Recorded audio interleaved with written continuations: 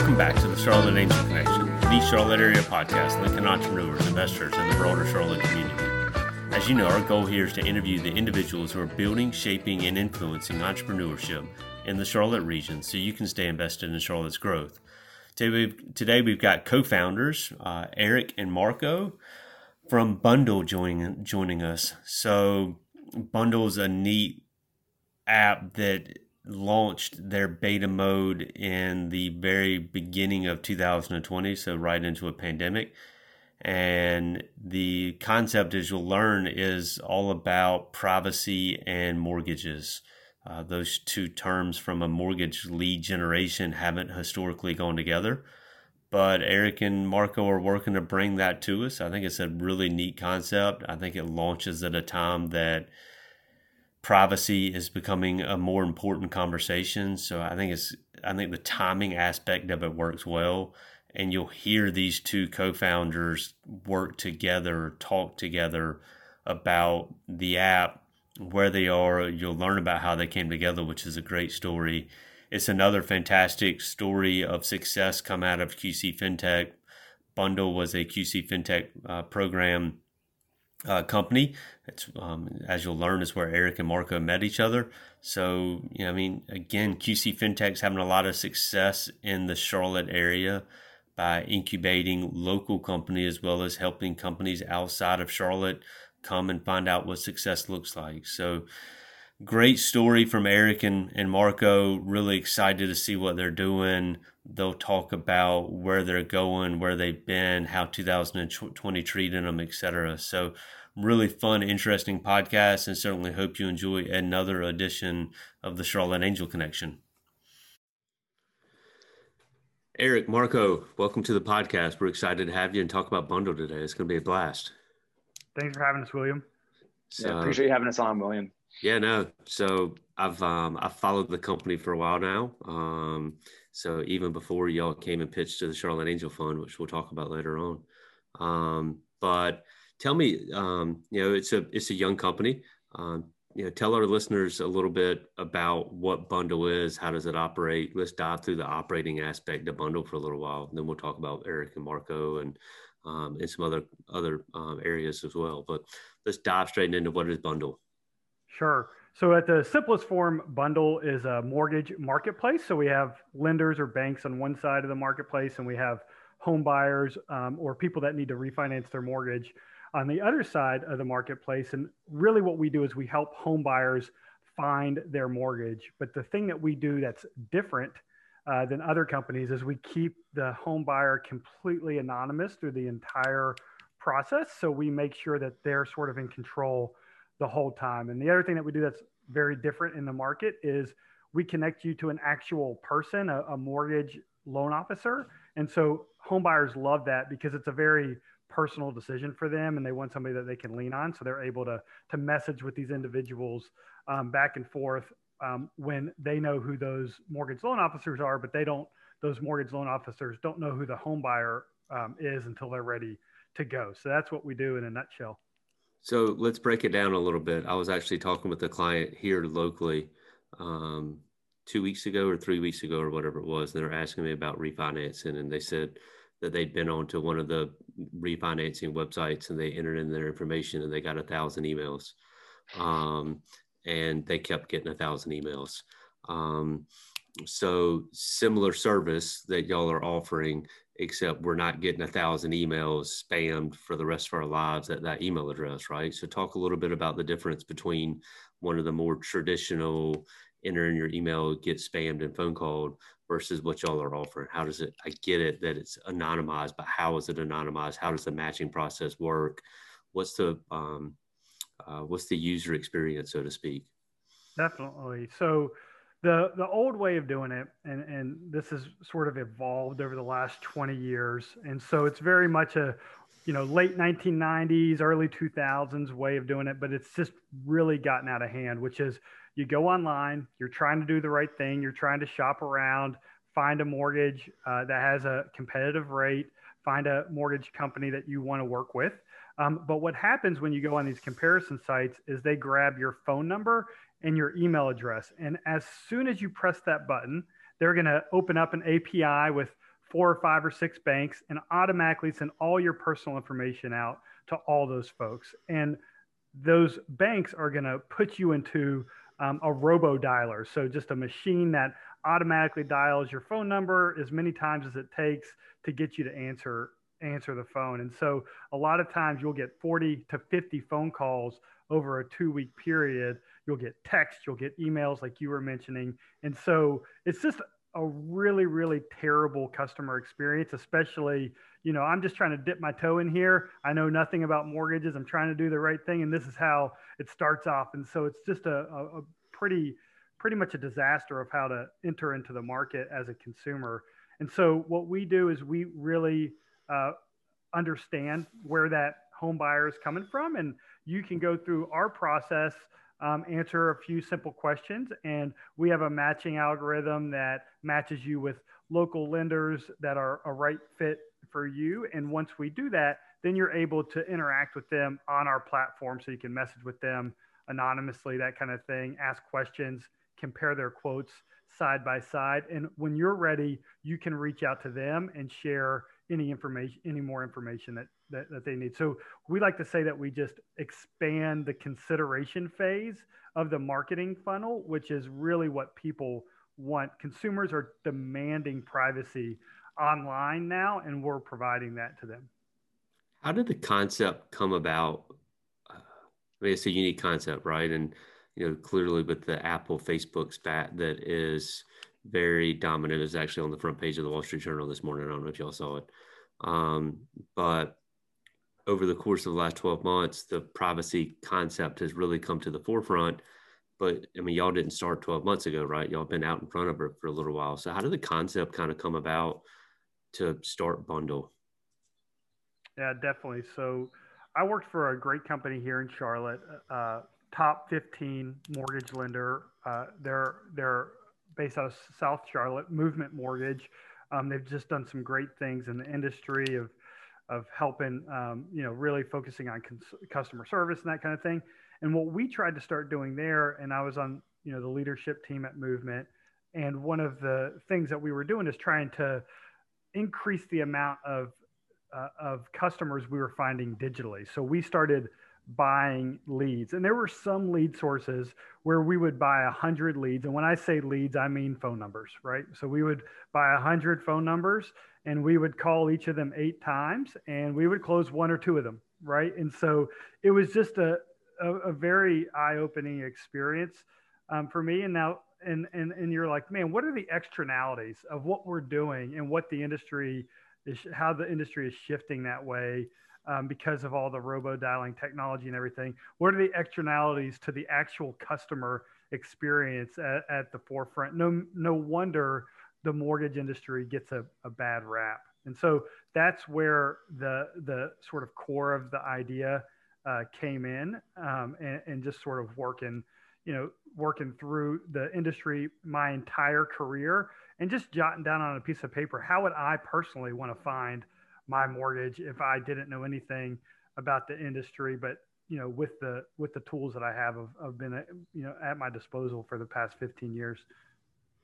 And so, then when you look at the consumer experience too, like what consumers today want to do, especially the millennial demographic now that's buying homes, and it's the largest group buying homes now.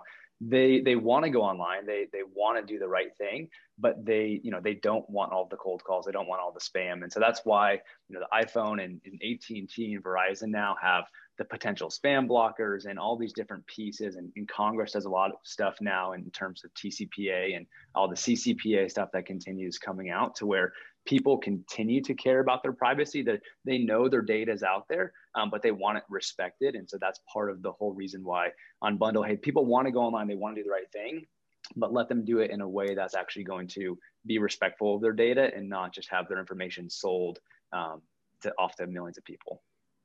Yeah, no, talk about the way people are treated these days from a spam phone call. Y'all probably gotten them too, where you used to get the robo phone calls where the electronic voice would pick up 5 or 6 seconds in or something like that, or it would only respond if you said something. And people just would pick up the phone on an unknown number and they just wouldn't say anything to see whether or not there was somebody on the other end of it.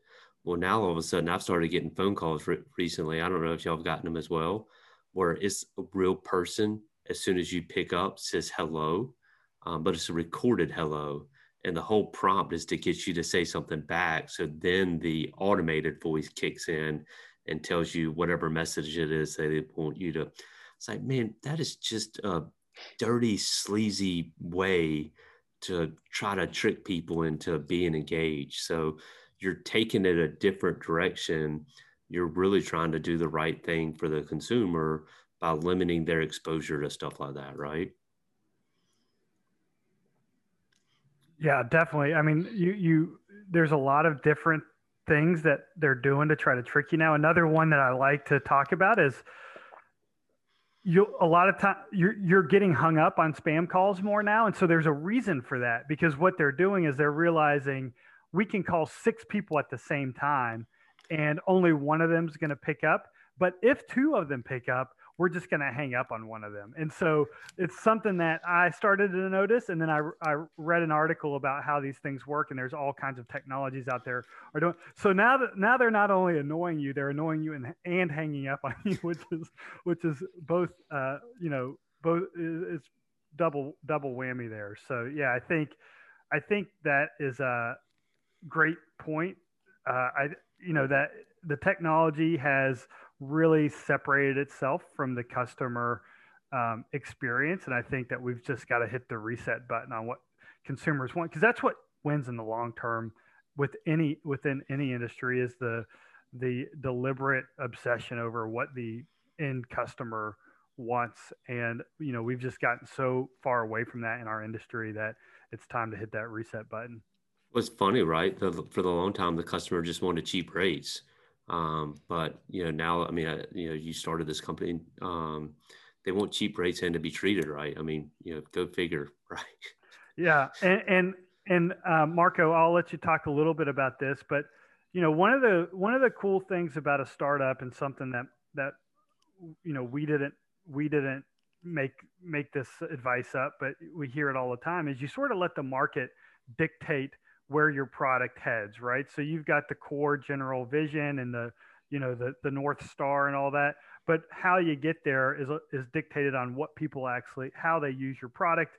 You might have a hypothesis of what people want, but then they start using it a little differently. So Marco, I'll let you talk a little bit about what wins on bundle, which might be surprising for some folks on how customers interact with loan officers and some of the things that are important to consumers. Yeah. So one of the biggest pieces, just since we're a marketplace, obviously with lenders and banks, is obviously making sure that they're successful, they're able to close loans. And so we do a lot of work and data analysis to make sure that the lenders that we have on the platform are successful and are doing well. And so what that looks like, it's very interesting, because the industry's mindset has always been 2 things. It's all about lowest rates or speed to lead. And so, hey, it's all about how fast you can respond or how low your rate can be.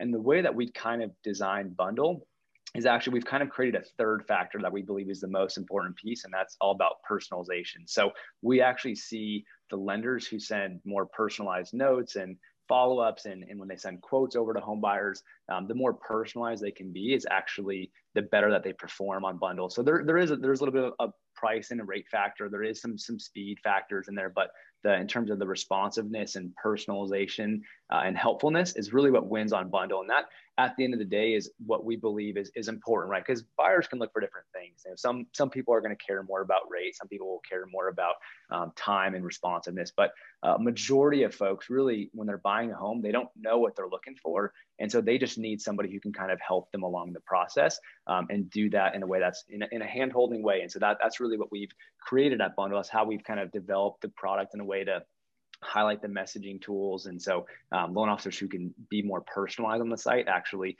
do the best, which is, I think, in a really strong way of how we're hopefully helping change the industry a little bit, of making things more personalized and not just about, how much can you churn and burn through clients. So let's roll all the way back to the beginning. When did you start Bundle? When was the idea kind of conceived, right?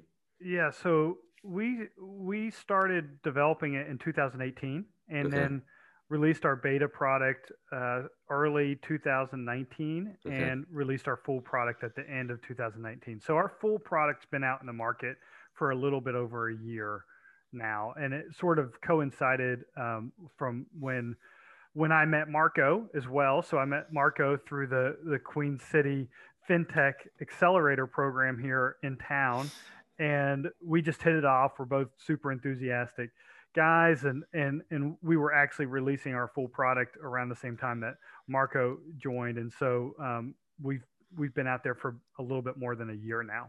Okay. You start off with just a Charlotte focus initially, is that right?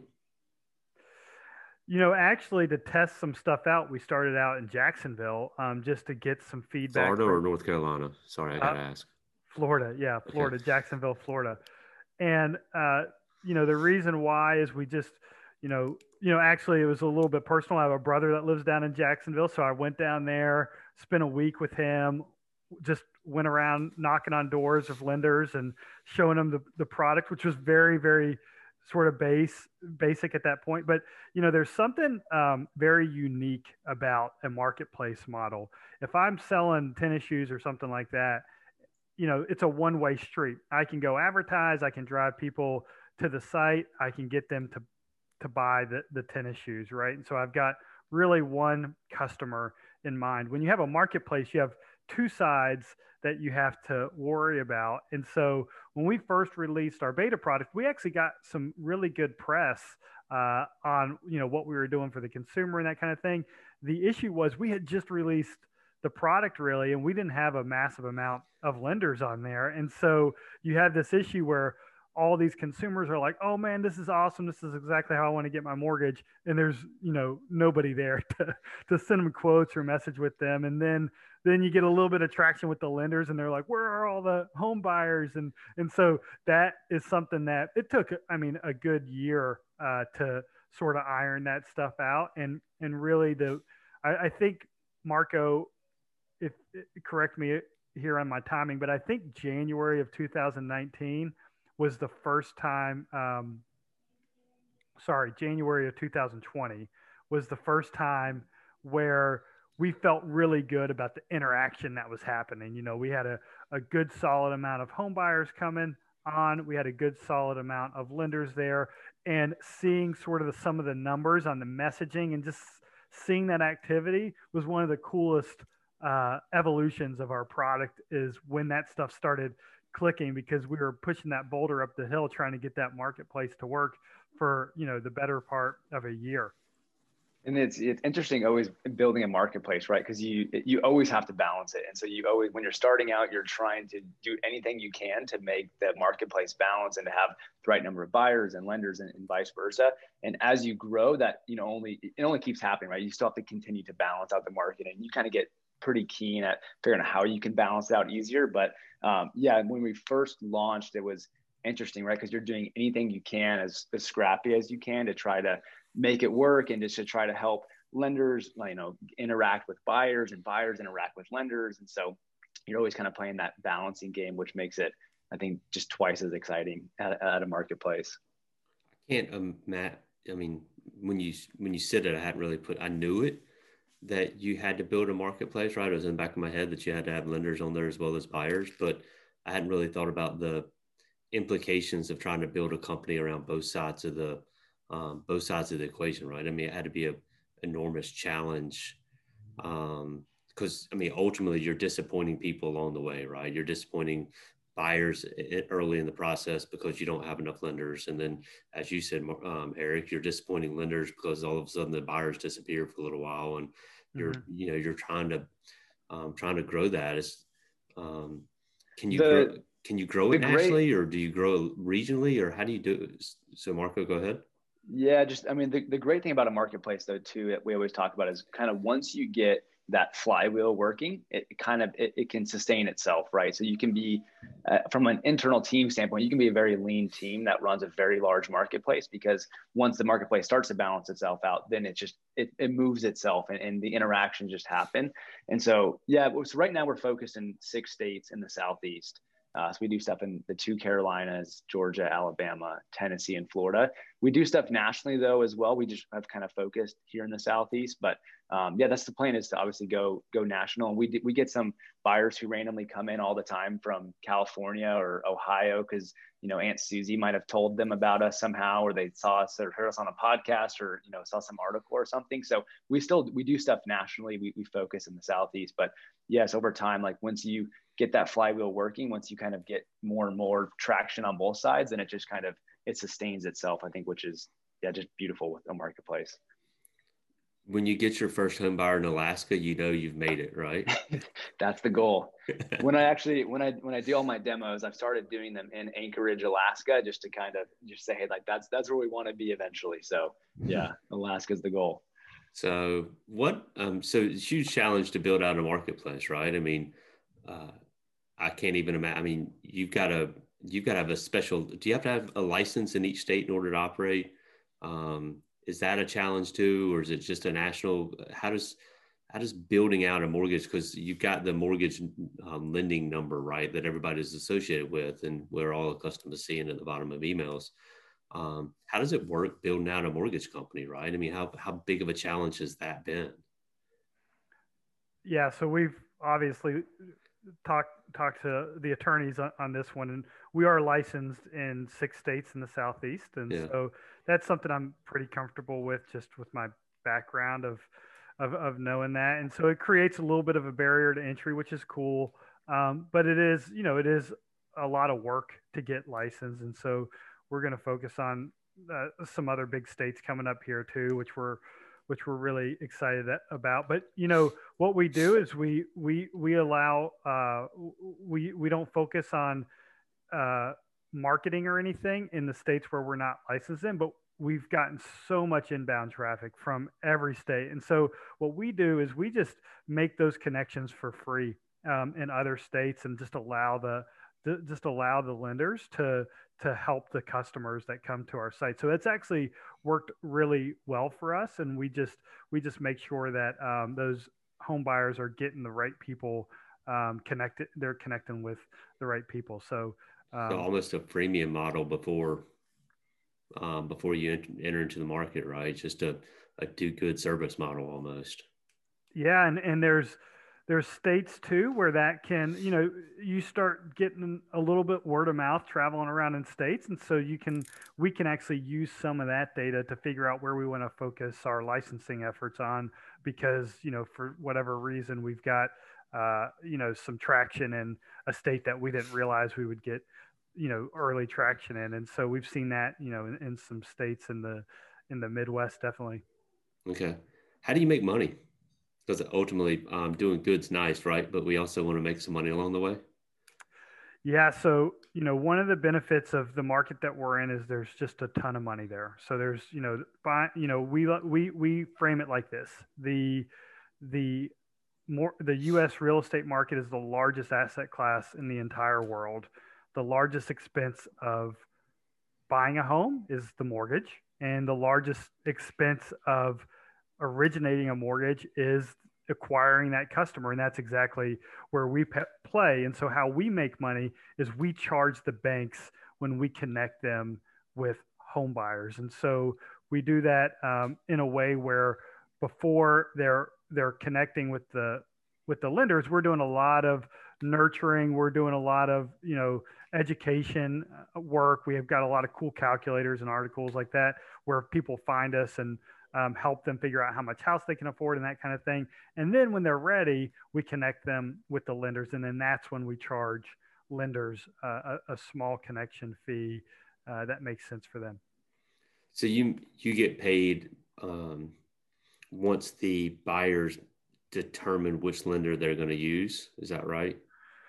One incremental step before that. It's actually when we assign we assign 3 lenders. A home buyer can always add additional lenders if they want to, but we automatically assign with our algorithm 3 mortgage loan officers. And when that connection is made, we charge each of them a small fee, and then they can work with those home buyers as they go.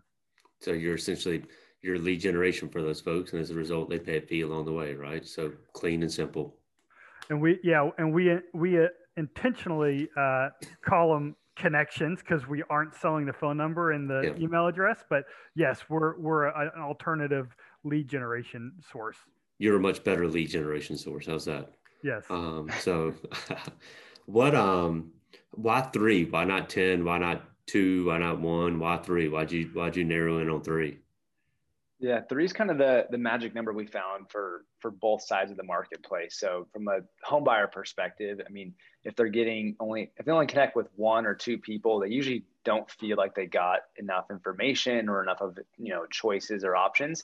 And then if you get to 4 or 5, it often feels like, hey, this is just too complex, too overwhelming to make a decision. So 3 from a borrower's perspective is the sweet spot of feeling they get to choose between some great options. On the lender side as well, it also creates a very competitive way for them to have a positive ROI, but also to kind of play in a strong environment. So it kind of works well for both parties in that sense. And that's kind of how we backed into 3 is the magic number. You mentioned a few minutes ago that borrowers can opt to have more people quote than the 3. How many folks are asking for the 4th or the 5th? I got to imagine it's a super small number, right? It's funny because I thought it would be a much larger number. And I mentioned before, you let the market dictate. Yeah. And we make it very simple to add a 4th, and people don't do it. People don't do it at all. And so, I think I think it's a great insight that you had, that I had a different hypothesis early on, and it didn't work out that way. So yeah, most people just take the 3 that we assign to them. Difficult question. Have y'all ever had to kick a lender off for lack of a better term, for being a jerk? We had to. We have one person. Really? Yes. Because you're trying to build a platform, right? And all of a sudden it's like, man, I got to get rid of somebody because they're not nice. What's that like? Was it easily defensible, and it wasn't even really a conversation? It was just, this guy's got to get, or girl or whatever it was, has to go. It was one of those where it was really borderline probably of what was going on, but we just felt like it was best for the quality of the marketplace not to have them on. But yeah, it was sort of a double whammy with we had somebody say that they weren't very respectful to them too. So it was a little bit of a qualitative thing as well. So, but yeah, I know those are tough. And I think, you bring up a good point, because what Marco and I have talked about a lot is how do we scale that piece of it? How do we scale the quality? How do we give people extra points for, thumbs up on, this person was awesome and helped me out, and now you get more turns in the rotation.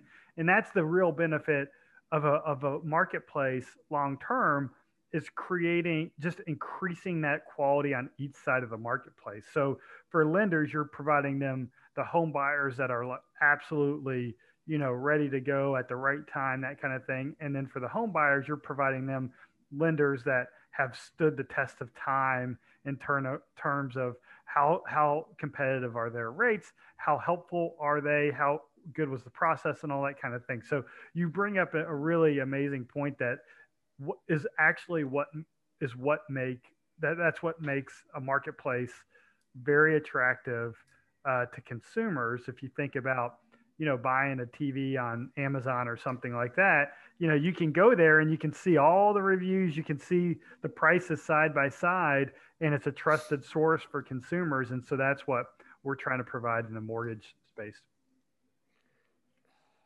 It's interesting as you go ahead, Marco. I've got Yeah, the one piece I think in there too, just I think the valuable piece of bundle long term where we're going to be able to go is because so compared to most of our competitors who just sell phone numbers, sell emails, that borrowers here 1 second and they're gone the next, they don't see whatever happens.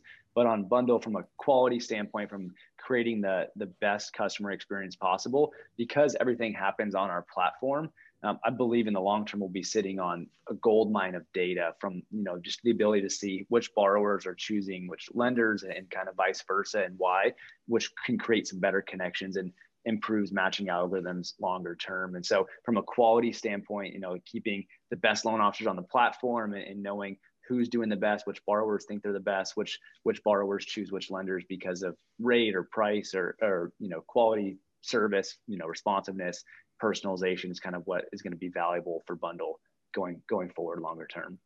So, I mean, it leads into a great question, which is, and we talked about it earlier in the conversation, somebody might be most pleased with the price and somebody else might be most pleased with the, attention to detail, and somebody might be most pleased with the, the fact that they're dealing with a female or male or whatever. In the marketplace, will over time, as you gather that data on these different folks, will you give people the option to say, I'm more interested in price, or I'm more interested in X or Y, or how does the marketplace evolve over time into allowing consumers to maybe personalize their experience a little bit? I think you're going really deep into the conversations that Marco and I have every day, because what we've talked about is, hey, we can use some machine learning techniques to predict which home buyers like which type of lenders. And so we can say, hey, here's all the data that we have, and we know that this type of home buyer typically ultimately chooses this type of lender. And then we can match them with those types of lenders. And so inherently they're getting people that they're more likely to choose, which creates a customer experience that's better. But then we've also talked about, like, hey, instead of doing all the fancy math, why don't we just ask them up front, what are you looking for? You're looking for somebody, what do you care most about? Do you care most about the absolute lowest rate that you can get? Do you care about, quick responses? Do you care about somebody who can guide you through the process? Do you care about somebody that can close the loan really quickly because you're under some sort of time crunch or something like that? And then just let them answer that question and let loan officers choose which types of customers they think that they can help the most. And so, we might need to bring you into some of our strategy sessions of whiteboard some stuff on what's best. So it's a fight between the cool math stuff that I think would be neat, but then also just the practical, let's ask people what they want piece too. Oh, but sometimes people don't know what they actually want, right? I would imagine if you ask people what they wanted and like somebody says, I want price. And so you drop 2 price and then you drop a personalization in there. I wonder if they'd opt for the personalization, right? So I don't know, that whole behavioral aspect of people is always fun to think about. So y'all are right on the cutting edge of it. I think for the most part, and I've got a cool thing in my background that I always lean on too, which is people don't like options. And so you're sort of hitting on people don't like to choose. Yeah. And I worked for Bank of America and did some analytics on marketing campaigns and that kind of thing and credit cards. And so we would send out the exact same offer. We did we did testing, and we would send out, here's offer A, low rates. Offer B was rewards. So we sent those out separately, and then we would send out one that had both of them on there, and then they could choose. And so it was the exact same offer, except for instead of being 2 pieces of mail, it was 2 offers on the same. And like by a long shot, people preferred the no option piece. So it's something that I've carried with me throughout my career is, it just creates complexity, and people don't like complexity. So sometimes it's better just to only give people limited options, because, that's what consumers choose, whether they realize it or not. Yeah. And gosh knows, sometimes you feel like you have to make the decision for them, right? I'm married, so that means I have a wife, and she doesn't like to make decisions. So I'm very well aware of that complex. And that's even, future generation stuff too, right? So you look at, we attract a ton of millennial and, like the Gen Y folks, but looking at Gen Z coming up pretty quickly behind them now is, like they've grown up in an environment, and a lot of millennials too, where they just expect everything to be done and personalized for them. Like people, they know their ads on Instagram are personalized, and they know that what they look up and different things like that data is going to be personalized. So people, it's almost more of an expectation, I believe, from a younger generation standpoint of that they just expect you to tell them what's best or expect them to tell you what to do versus giving them the options. Not to put you guys in different age groups, I guess here, but I think that that's something that the younger generation just more so expect from a personalization standpoint, just for you to do it for them. Just because I don't have any hair and I got gray in my beard, you don't have to go put me in an older generation, right? But no, so, I mean, a great point as far as talking about who your users are right now. I mean, you kind of launched your hard product in January 2020 and you didn't know it, but right around the corner was a global pandemic.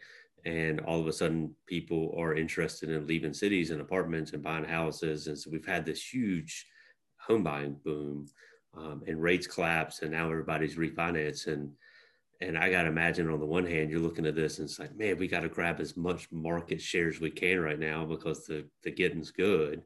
And the other hand, you're trying to do it in a methodical way where you don't damage the marketplace. How much of a struggle has that been over the course of the last 12 months to grow appropriately in the midst of what's going on? So great points. You know, the biggest story of last year was, you mentioned in there, was the low rates. The biggest story in the mortgage industry was low rates. So much so that I think in 2019, it was total mortgage originations were right under $2 trillion. In 2020, they were close to $3.5 trillion. So almost doubled. It's one of the biggest mortgage years in history because rates dropped so much. And so from a marketplace standpoint, what that did, so imagine our phone calls with lenders where they've got the capacity as an industry to satisfy demand for $2 trillion, and there's $3.5 trillion of volume coming in. So you call a lender up and they say, hey, we love what you're doing. We know this needs to change, but I have 50 people waiting in line right now to fill out an application with me. And so we have a ton of home buyers that are using our tools and everything, want to get refinanced, and lenders, you know, who are signing up every day with us, but generally are way overwhelmed with what's sitting on their desk in front of them. So that's the best way I can explain how the sort of pandemic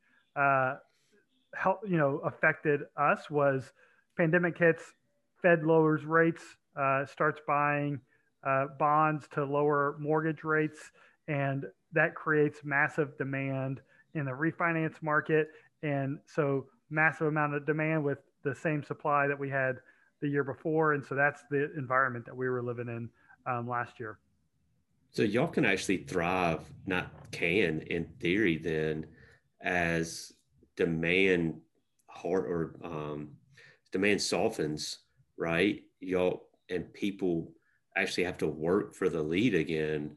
That's an environment where y'all can really thrive a lot now that you've got the structure in place. That's y'all's sweet spot, is when it's hard. Am I right or wrong? Yes. Yeah. No, technically, yes. I mean, there's a little bit of like an inverse.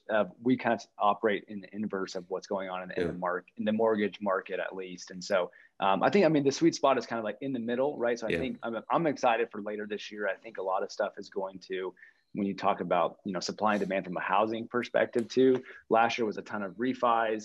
This year, people are going to start to purchase homes again, hopefully. And so in the next few months, I think a lot of stuff will free up. And that's kind of, I think, where we can start to really play strong again, because we focus so much on first-time home buyers and helping those millennials who have been living in an apartment or living with their parents start to move into homes.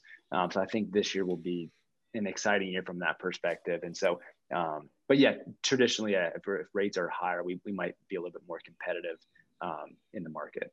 Another thing Marco just mentioned there that's really interesting from an industry standpoint is there is a ton of pent-up demand in the millennial generation. So if you look at a cohort view, which is a fancy term for saying what percent of a population or what percent of a generation at specific ages owned a home, they're way below previous generations. So as an example, at 27, does this generation, what percent of them own a home? And so that's really low compared to previous generations. And that's for a few different things. It has to do with, there's a little bit of a bad taste in people's mouths from what happened a decade ago with the financial crisis and the housing crisis.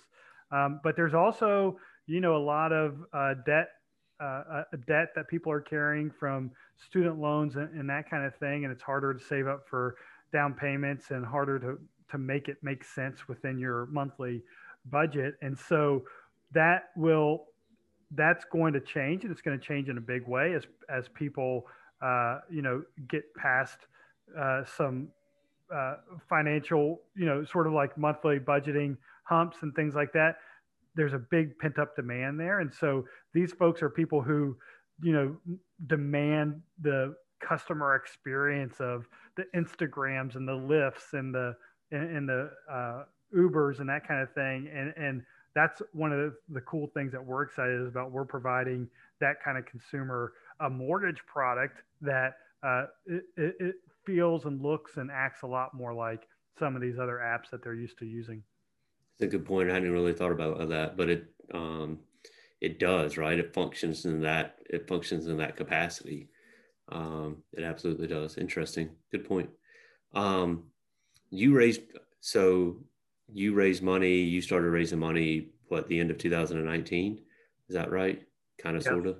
Yes. And you were one of, if not the first local companies to slide in under the Charlotte Angel Funds, kind of raising a smaller amount participation. I think you were the first company, maybe still even the only.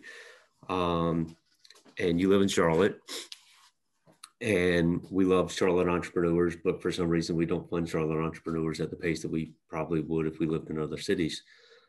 What was it like raising money last year, or I guess not last year, but 2019? I mean, what was the process like? What you learned?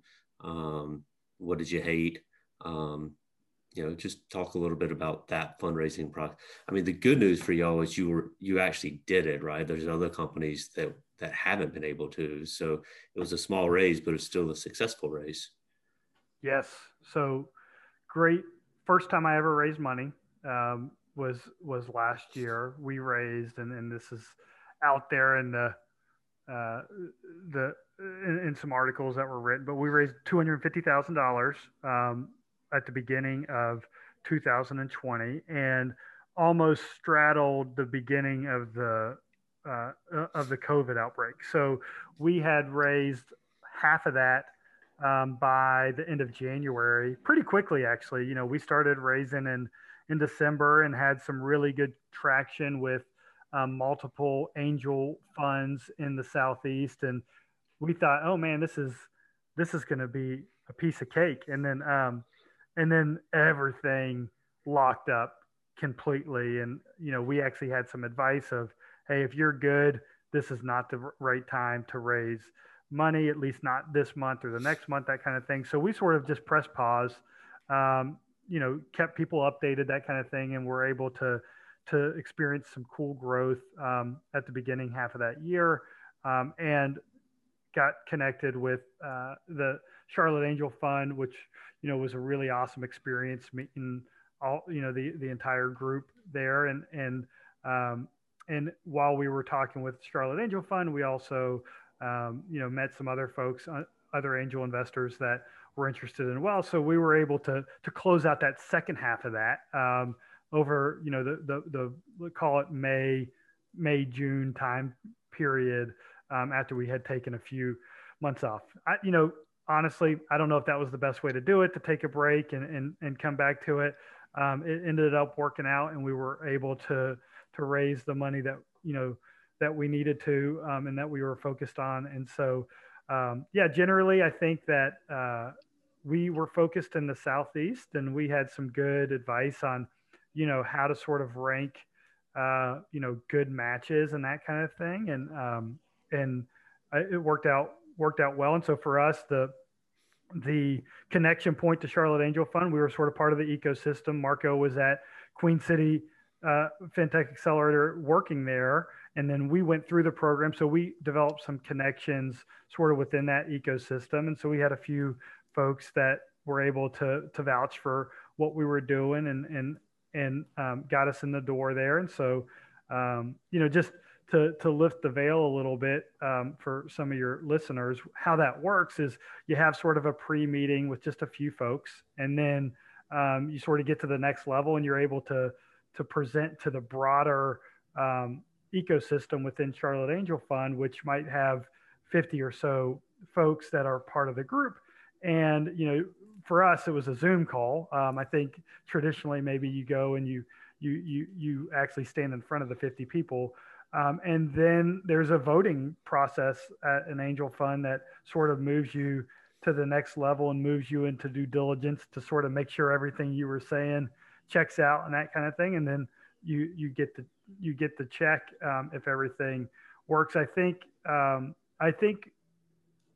if you sort of move to that next level, and William, you might know a little bit better, you've got a pretty good chance of getting the checks once you've gotten the votes to move forward. I think something really has to go sideways within that due diligence process for that not to happen, and that probably depends on fund by fund. But that was probably a little more maybe in depth than we're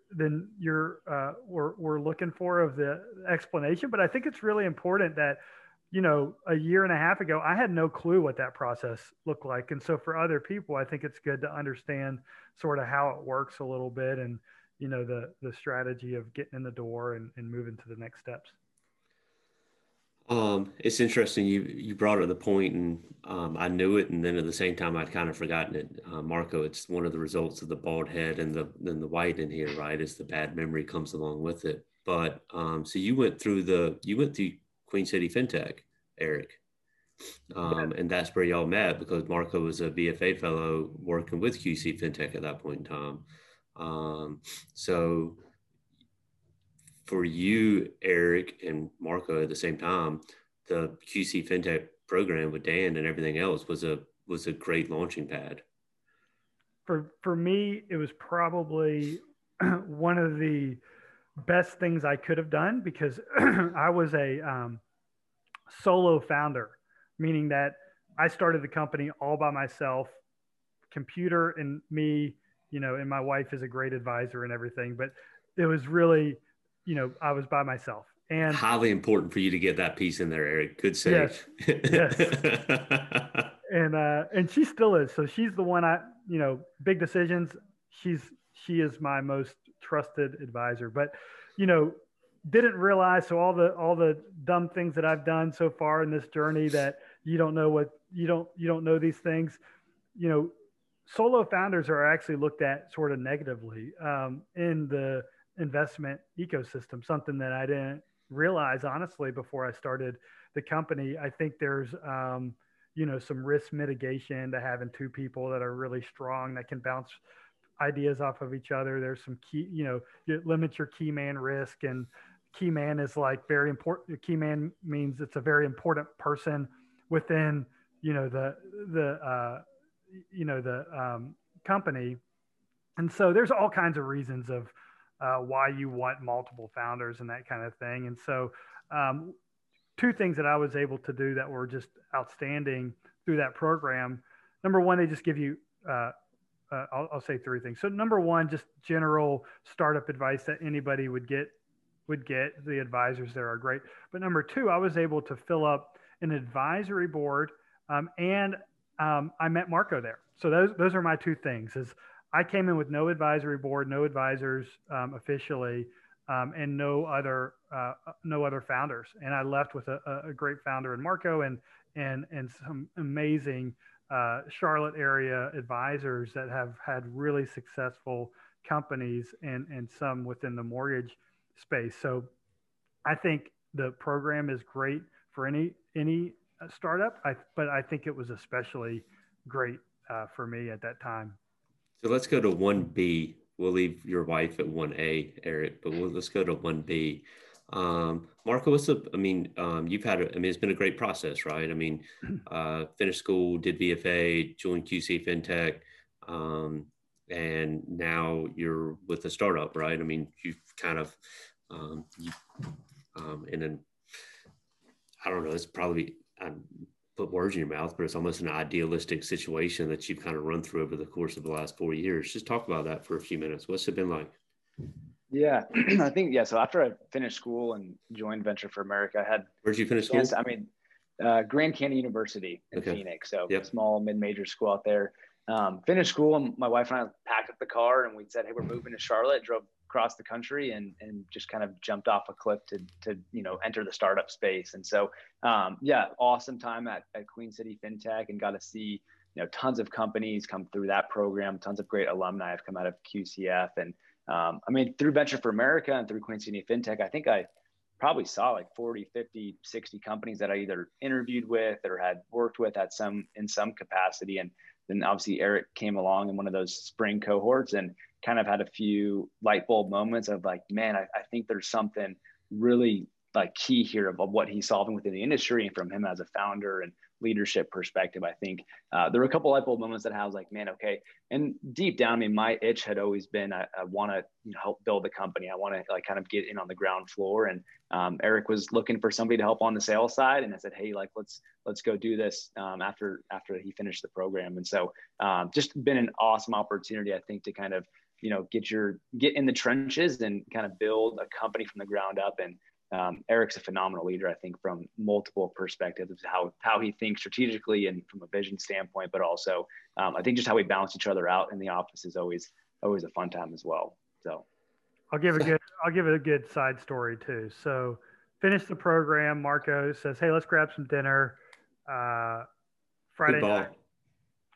Marco, did you have to buy because you were making the pitch? I think I did buy, actually.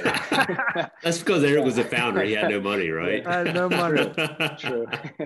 Yeah, the only way I would be able to buy if I asked to bring my wife along. So, so we went and had dinner, and Marco brought out a piece of paper, actually 2 pieces of paper, one for him, one for me, and it listed all the reasons why this would work, but specifically it listed, and this is you're swinging for the fences with this one, I think, but specifically it listed the strengths and weaknesses of each of us.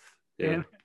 And so when you're going to try to get a job, to list the weaknesses of the person that you're trying to get to is a lot of courage there. And so, but it was just an amazing pitch in my mind of how he positioned himself to be able to, really help take Bundle to the next level and how well we would work together. So, I think I was expecting, you would expect maybe more of a, hey, I really want to, join you. But the thought, I think, that went into, sort of pitching the concept of us working together was so above and beyond anything I would have expected. I think was just a huge moment for me, almost of a, if we don't team up, this would be an incredibly stupid move on my side. It's a bold move, Marco. It was bold. Yeah. I mean, I don't know where I came up with it or something, but yeah, I sat him down and I think he was a little bit shocked, but then, I mean, I don't know, it turned out to work out okay. So yeah. But you were at QC FinTech for what, 18 months? Is that right? Yeah. About like 18 months with Dan and everybody. Yeah. Yeah. So did that, and I mean, I don't want to, you kind of chose Eric, right? You chose Bundle as somebody that, and yeah, helped that they were local, but what was it about Bundle that was really, out of all the other companies that you'd kind of seen come through and just the ecosystem itself? I mean, what was it about Eric and Bundle that was, hey man, this is a good fit. I really want to try to make this one work. Yeah. So, I mean, there were a couple easy ones. I mean, just obviously being in Charlotte, we love Charlotte and just Eric being based here. And then I think, like I had mentioned, I'd seen tons of companies come through and through Venture for America as well. And I think there's just always something different. You can kind of pick apart sometimes with founders and the way they think, the way they lead, the way they just balance everything. And I noticed something you see when you work at an accelerator program and you work with companies for, 3 months, like you really get a deep insight to how founders work. Like, Eric getting to the office before anybody else, like everybody else is sleeping in and he's there early working on stuff, but also getting home for dinner at the same time too. There's an important piece of, I think, how he operated that I was just drawn to. And then I kind of had a few light bulb moments, which is when we were talking about the product and just, I think, some key ways that we're going to be able to change the real estate and home buying industry. I think that really was like, okay, there's something bigger here than just connecting home buyers and lenders. There's some bigger aspects of where we can take this thing. And that, in my mind, is the $1 billion company idea. So a couple key things there, but I mean, yeah, I think obviously Dan took a huge shot with me at QC FinTech and taught me a lot from a sales perspective. And then, Eric had an opportunity to kind of help, become a head of sales and kind of learn to build an entire sales process, which was very, very appealing to me as well too. So just that experience was something I couldn't ever turn down. So it's crazy. It always shocks me how fast this happens, but we're coming up on the end of our time, right? So we got a couple more minutes left. And one of the things that attracted me to Bundle right out of the gate was I thought it was a merger of two pretty obvious things. One is you've got the tailwind of people continuing to buy houses, and that was an obvious component. And then you had the privacy component that y'all were building into it as well. And I just thought it was a natural, and your board of advisors was a big selling point when we were voting for you at Charlotte Angel Fund as well. What is how does all of that equate to the company in 5 years from now? Where are you going? What do you need to get there?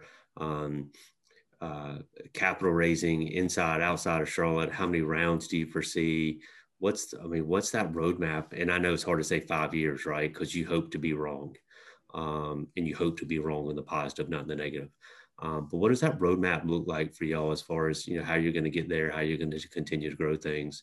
Just kind of lay that rosy picture out there for our listeners.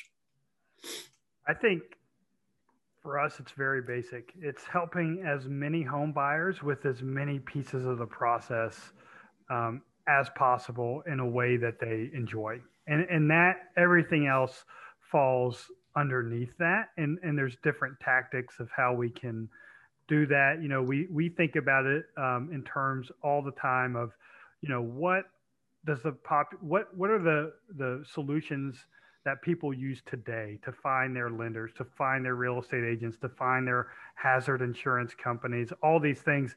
And then what is that experience like? And then how can we take those methods and those paths to finding those solutions?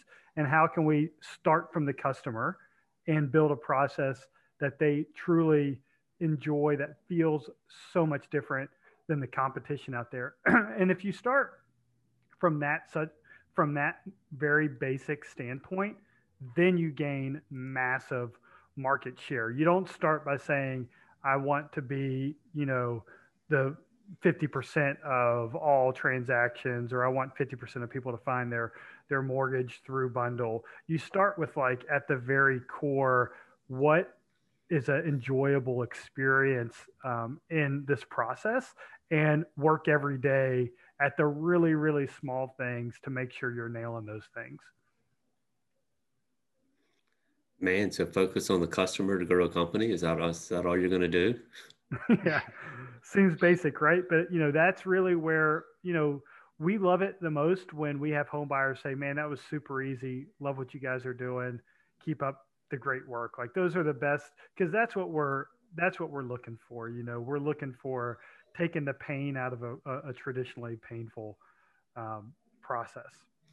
With LendingTree, and not to maybe dirty word, haven't already paid the path here in Charlotte, kind of as far as that component goes, and with Movement Mortgage kind of growing up, and with Bank of America here and Wells Fargo and now BB&T headquarters, I know you're from here, but does all of that stuff being around this area really kind of give you the infrastructure you need, the fuel for the fire to kind of grow this thing over the course of the next 5 years? Yeah, I think there's an amazing ecosystem here. And obviously the banks are what get a lot of notoriety, but you mentioned LendingTree. They've done so much in making a transparent, open marketplace online. And so that is a consumer friendly thing. We're taking a little bit of that model and making it, focusing on the customer and the experience a little bit. But another one here too, Red Ventures is based here. They bought a company called Bankrate, which a lot of people use to compare mortgages. And so they have a similar product to LendingTree when you're looking for your mortgage. So there's just so much of an ecosystem in the mortgage space because you layer in Bank of America, Wells Fargo, Truist is now here. So those are all massive companies. You mentioned Movement as well as top 15 lender, you've got Better.com has that's more of a fintechy mortgage company. They've got a big presence here now. So this is an amazing town to be in for financial services, and there's no other alternative for some great technology companies to come out of this ecosystem just because of all those companies I just mentioned here. So I still can't say Truist, so I said BB&T. Sorry. Yeah. And I know you don't, but I have to ask anyways. I mean, it's a crowded marketplace, right? I mean, y'all get worried about competition? Yeah, I'm just going to lean back a little bit of, we focus on the consumers we get in the door and focus on making that experience good for them. And I think that when you do that, that's what wins in the long term is, we had an amazing milestone for us on Monday. We had our first day where we had 1,000 users come to bundle, and some of our competition might laugh at that number. They might get that in 15 minutes. I don't know what, how, but for us, it was really cool. And as long as we're taking those 1,000 people and making them advocates for what we're doing, that's how, that's what we're focused on doing. Have you stopped to celebrate that? Right. I mean, we run so hard in life that we forget to celebrate the little moments. Do you have a bell that you ring on certain milestones or something like that? I mean, how do you celebrate those moments so that it doesn't pass you by? We need a bell. We definitely need a bell in the office or something to ring. There's nobody else in the WeWork space, so we could do that. Yeah. We'll stop and grab some beer sometimes. I think we fly too fast a lot of times where we maybe forget to do that sometimes. But I think Eric did a little celebrating or something on Monday. But yeah. Is there a video of that celebration somewhere? Or no? That's another one, again, I'm not, but Jess, my wife, she was like, we need to have a drink. You had 1,000 users. And right now we're in the middle of fundraising right now. So stress is at sort of a higher level. And she was like, you need to stop and celebrate this. And so she's good about that. And Marco's really good about that too, saying, hey, we just hit, 200 loan officers on the platform. Let's stop and celebrate. And people love living that with you. That's one cool thing about this ecosystem is the support and the people that are your cheerleaders. And it really is very refreshing that people just really want you to do well. And they enjoy getting the updates on those kinds of things because it's something that, they're very willing to take that ride with you. Yeah, no, well, that's a good way to wrap up. I mean, y'all got a boatload of cheerleaders here in town, from, just the ecosystem at large to investors and everything else. So you built a great company so far. It's a neat product. And, certainly wish y'all the best of luck over the course of the next 3 to 5 and 20 years. And hopefully we get a chance to celebrate some successes with you along the way. Awesome. Well, thanks, William. This has been fun. Yeah, no, thanks for joining the podcast. Thanks, Marco. Thanks, William. Appreciate your time. Thank you.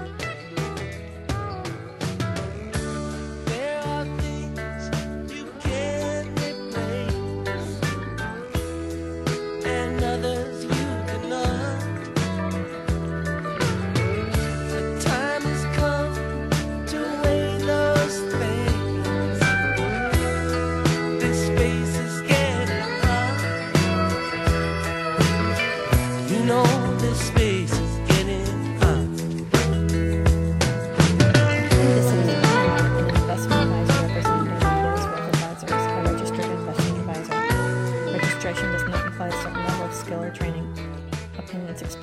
program may not necessarily reflect those of Portus Wealth Advisors. The topics discussed and opinions given are not intended to address the specific needs of any listener. Portus Wealth Advisors does not offer legal or tax advice. Listeners are encouraged to discuss their financial needs with the appropriate professional regarding your individual circumstance. Investments described herein may be speculative and may involve a substantial risk of loss. Interest may be offered only to persons who qualified as accredited investors under applicable state and federal regulation or an eligible employee of the management company. There generally is no public market for the interest. Prospective investors should particularly note that many factors affect performance, including changes in the market conditions and interest rates, and other economic, political, or financial developments. Past performance is not and should not be construed as indicative of future results.